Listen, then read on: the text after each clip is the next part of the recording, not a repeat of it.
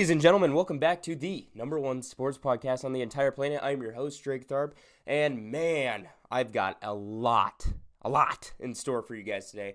I know it's a Friday, but what better way to get your weekend kicked off than with an episode of Drake's Corner?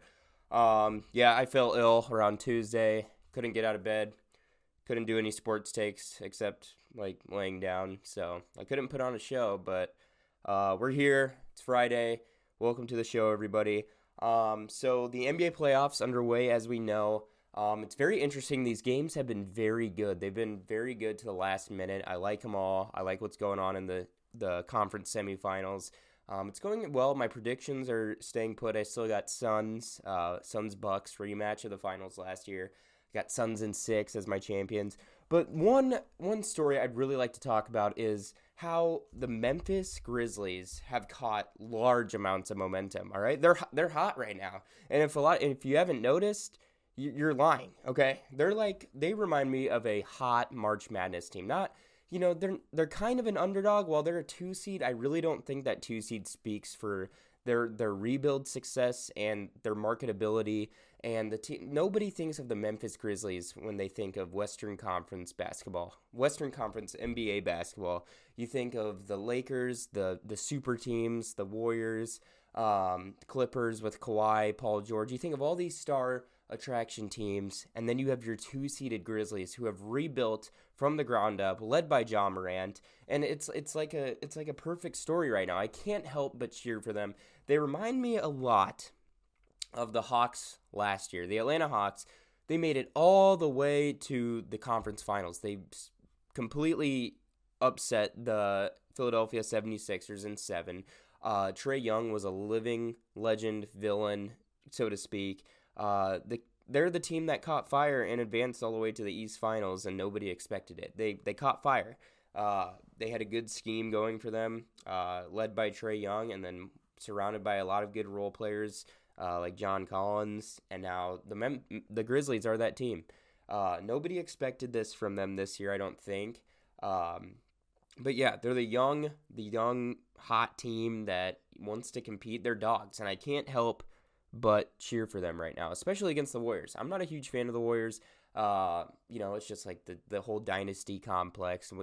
They're so good you hate them. It's kind of like that. I'll admit they're good. While their seed is 2, they're a 2 seed in the West. No one's expected them to actually compete with Golden State. But they have a game on them now. It was in Memphis. We'll see if they can win on the road here.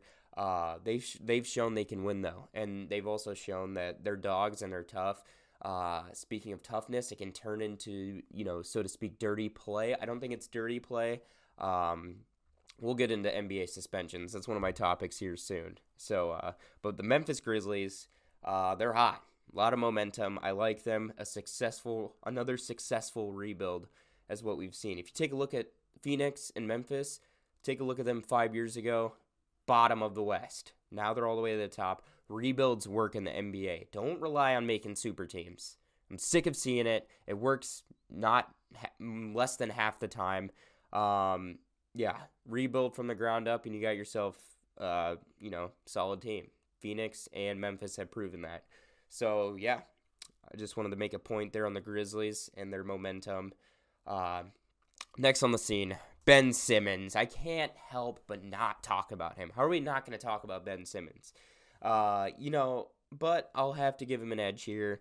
The media single-handedly made Ben Simmons look like a stone-cold bitch. Okay, let's be real here. You had NBA superstars from the past and present calling out Ben Simmons, calling him a wuss, calling him every name in the book you can. And, he never responded to these claims. There was rumors and speculation that Ben Simmons was going to return to the NBA playoffs and join the Brooklyn Nets and give the boost they needed. And at the last second in Game 4 against the Celtics, he said, "No, I'm not playing." And we all thought, oh, he's just being a little wuss about it. He's got a tight back or whatever. But that was proven wrong. Ben Simmons needed surgery, and his surgery went successful today, luckily. I don't know why I said luckily. I wasn't wishing a bad surgery. That's kind of messed up. But, thankfully, that was the word I was looking for. Thankfully, Ben Simmons' surgery went well. In reality, Simmons was hurt and needed surgery. Better coverage could have changed this. The media talking about Ben Simmons 24/7, like it's a day-to-day injury where he couldn't play. When a man talks about his health, that's where the news should come from. Ben Simmons wasn't very vocal about his health and when he was going to play. He was just very vocal about his destination and money, and that so to speak, gave off the narrative that he wasn't ready to be a basketball player. He was ready to just sit and make money. Don't blame.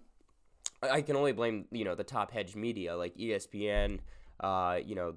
Big reporters like that who have reported Ben Simmons day to day. Ben Simmons, isn't playing. It's a day-to-day injury, all that jazz. But don't blame anybody speculating in sports gossip. Like the sports gossip is what makes sports so intriguing. So having an opinion on the matter is not wrong in any standpoint. But the only wrong people in the situation are those who have set the narrative that Ben Simmons couldn't play, or like he was, leaning off on playing. In reality, the man needed surgery. And, he waited till the offseason to do so. I don't know if it was necessarily, he obviously doesn't care what people say at this point. But, if he wants the media to shut up, that's his call. If that's the case, he could have said, I need surgery. But he would never made any vocal standpoint on his health. Only vocal standpoint throughout the season was that he wanted out of Philadelphia. And, he kind of got this villain complex going. So he did need surgery, and thankfully it went well. I'm looking forward to seeing Ben Simmons next year. I'm a big fan of Ben Simmons. I think he's a good player. He's a very rare type breed player. He's a great facilitator, great defense. And that's what I like in a basketball player. Facilitators and defensive players don't get a lot of press.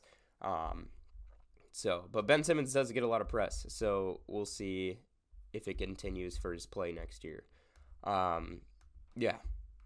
So I said earlier I was going to talk about the NBA suspensions, and it is a weird topic because not just the suspensions, but like the flagrant fouls, the ejections, all that jazz. And it seems like in the mind of NBA officials, okay, accidents cannot seem to happen, okay? I've seen plays where players go up and they get hit on the wrist by a player attempting a block, and they fall down and they get hit with a flagrant foul. Flagrants are intentional fouls, and the refs don't seem to, understand that accidents happen in the game. It seems like players are being punished for the thought of trying to make a defensive play or to make any aggressive play, overall. Take a look. Dillon Brooks suspended for Game 3. He went up on a block against Gary Payton. Gary Payton suffered a fractured forearm, I believe it was. And Draymond Green was also ejected for kind of a harder foul. Didn't seem dirty to me. You know a dirty play when you see it, I think. It's not hard to judge a dirty play. I think any logical person, not even a sports fan, can tell you what's right and what's wrong in a sporting event. So I think the refs like to nitpick at what's dirty and what isn't. Hard fouls are a thing and will continue to happen because 90% of them are accidents. It's one of those things that's going to keep happening, and it's not protecting. I don't think it's protecting anyone's safety. It's the nature of the game. And it's not like a bunch of NBA players are continuously injured by hard fouls. It's not.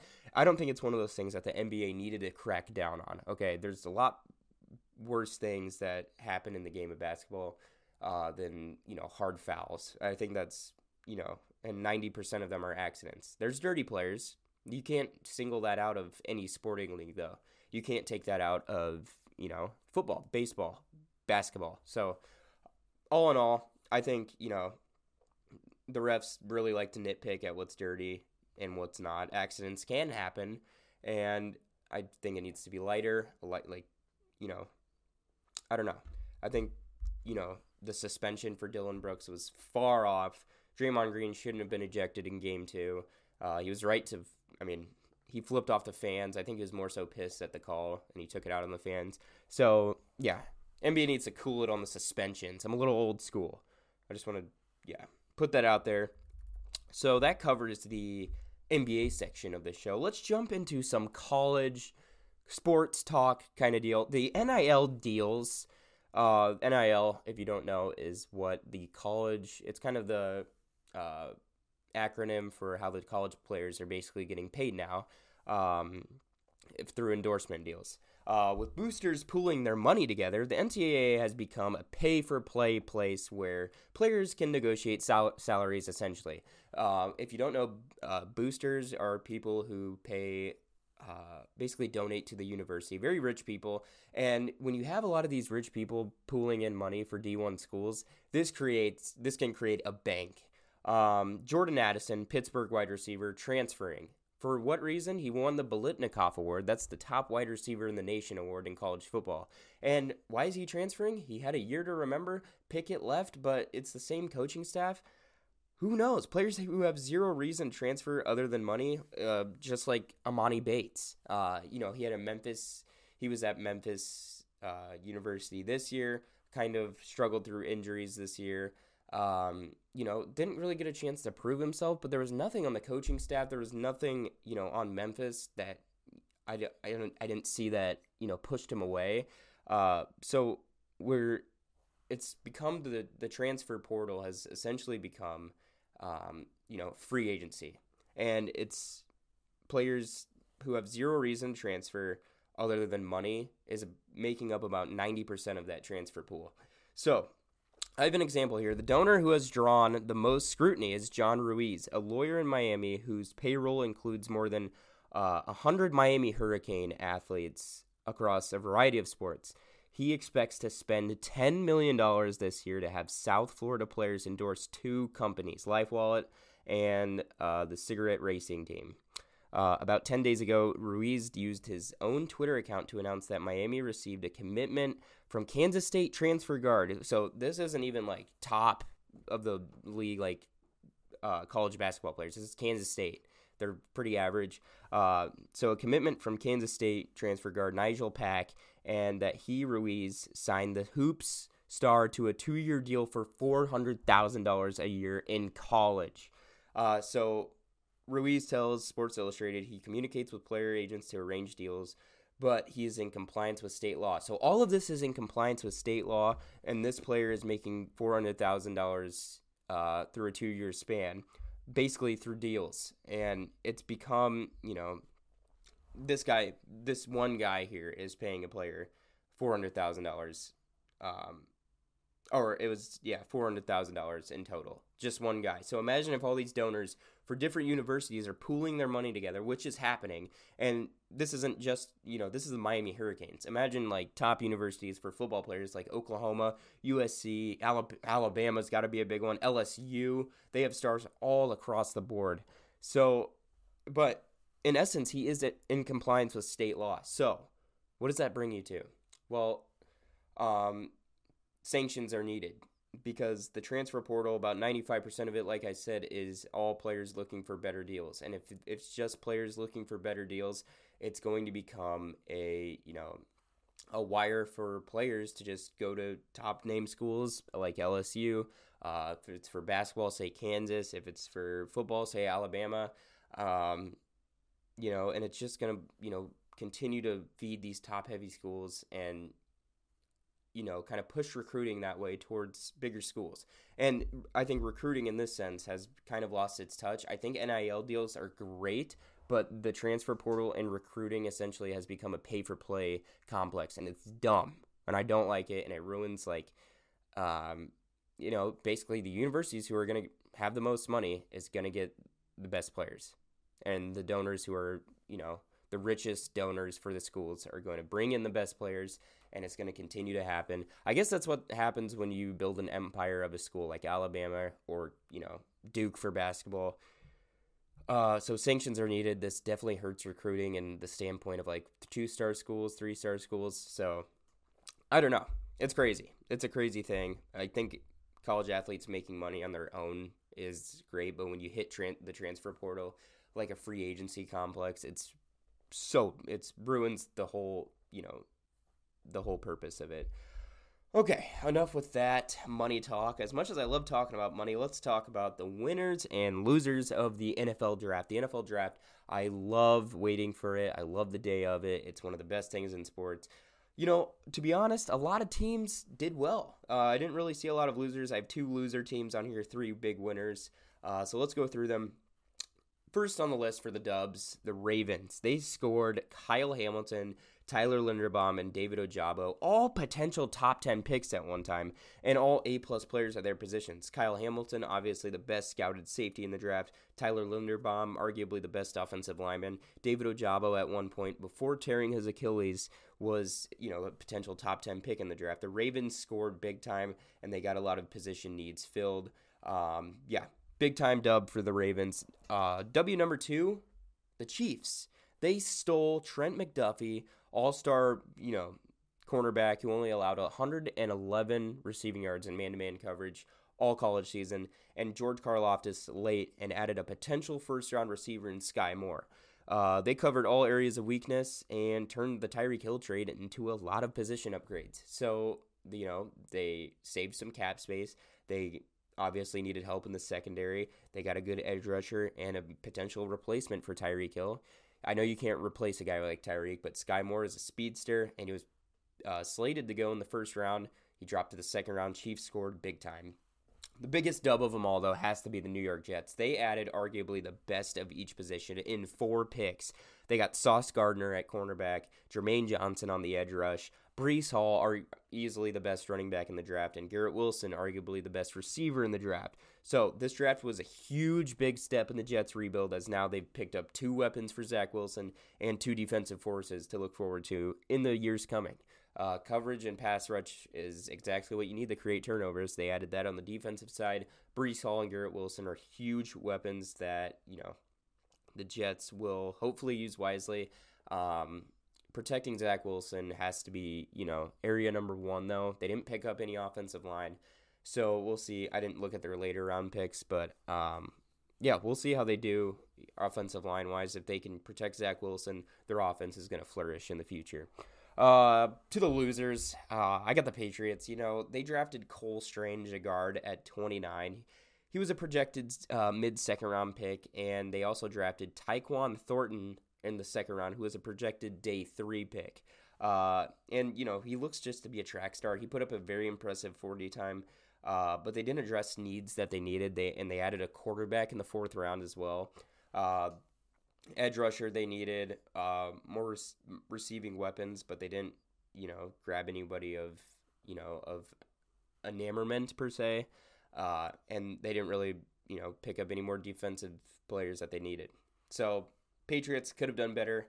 There's a lot of talent who they missed on, where they were positioned to grab a few good players. But second L, the Jaguars. First pick in the draft, yes.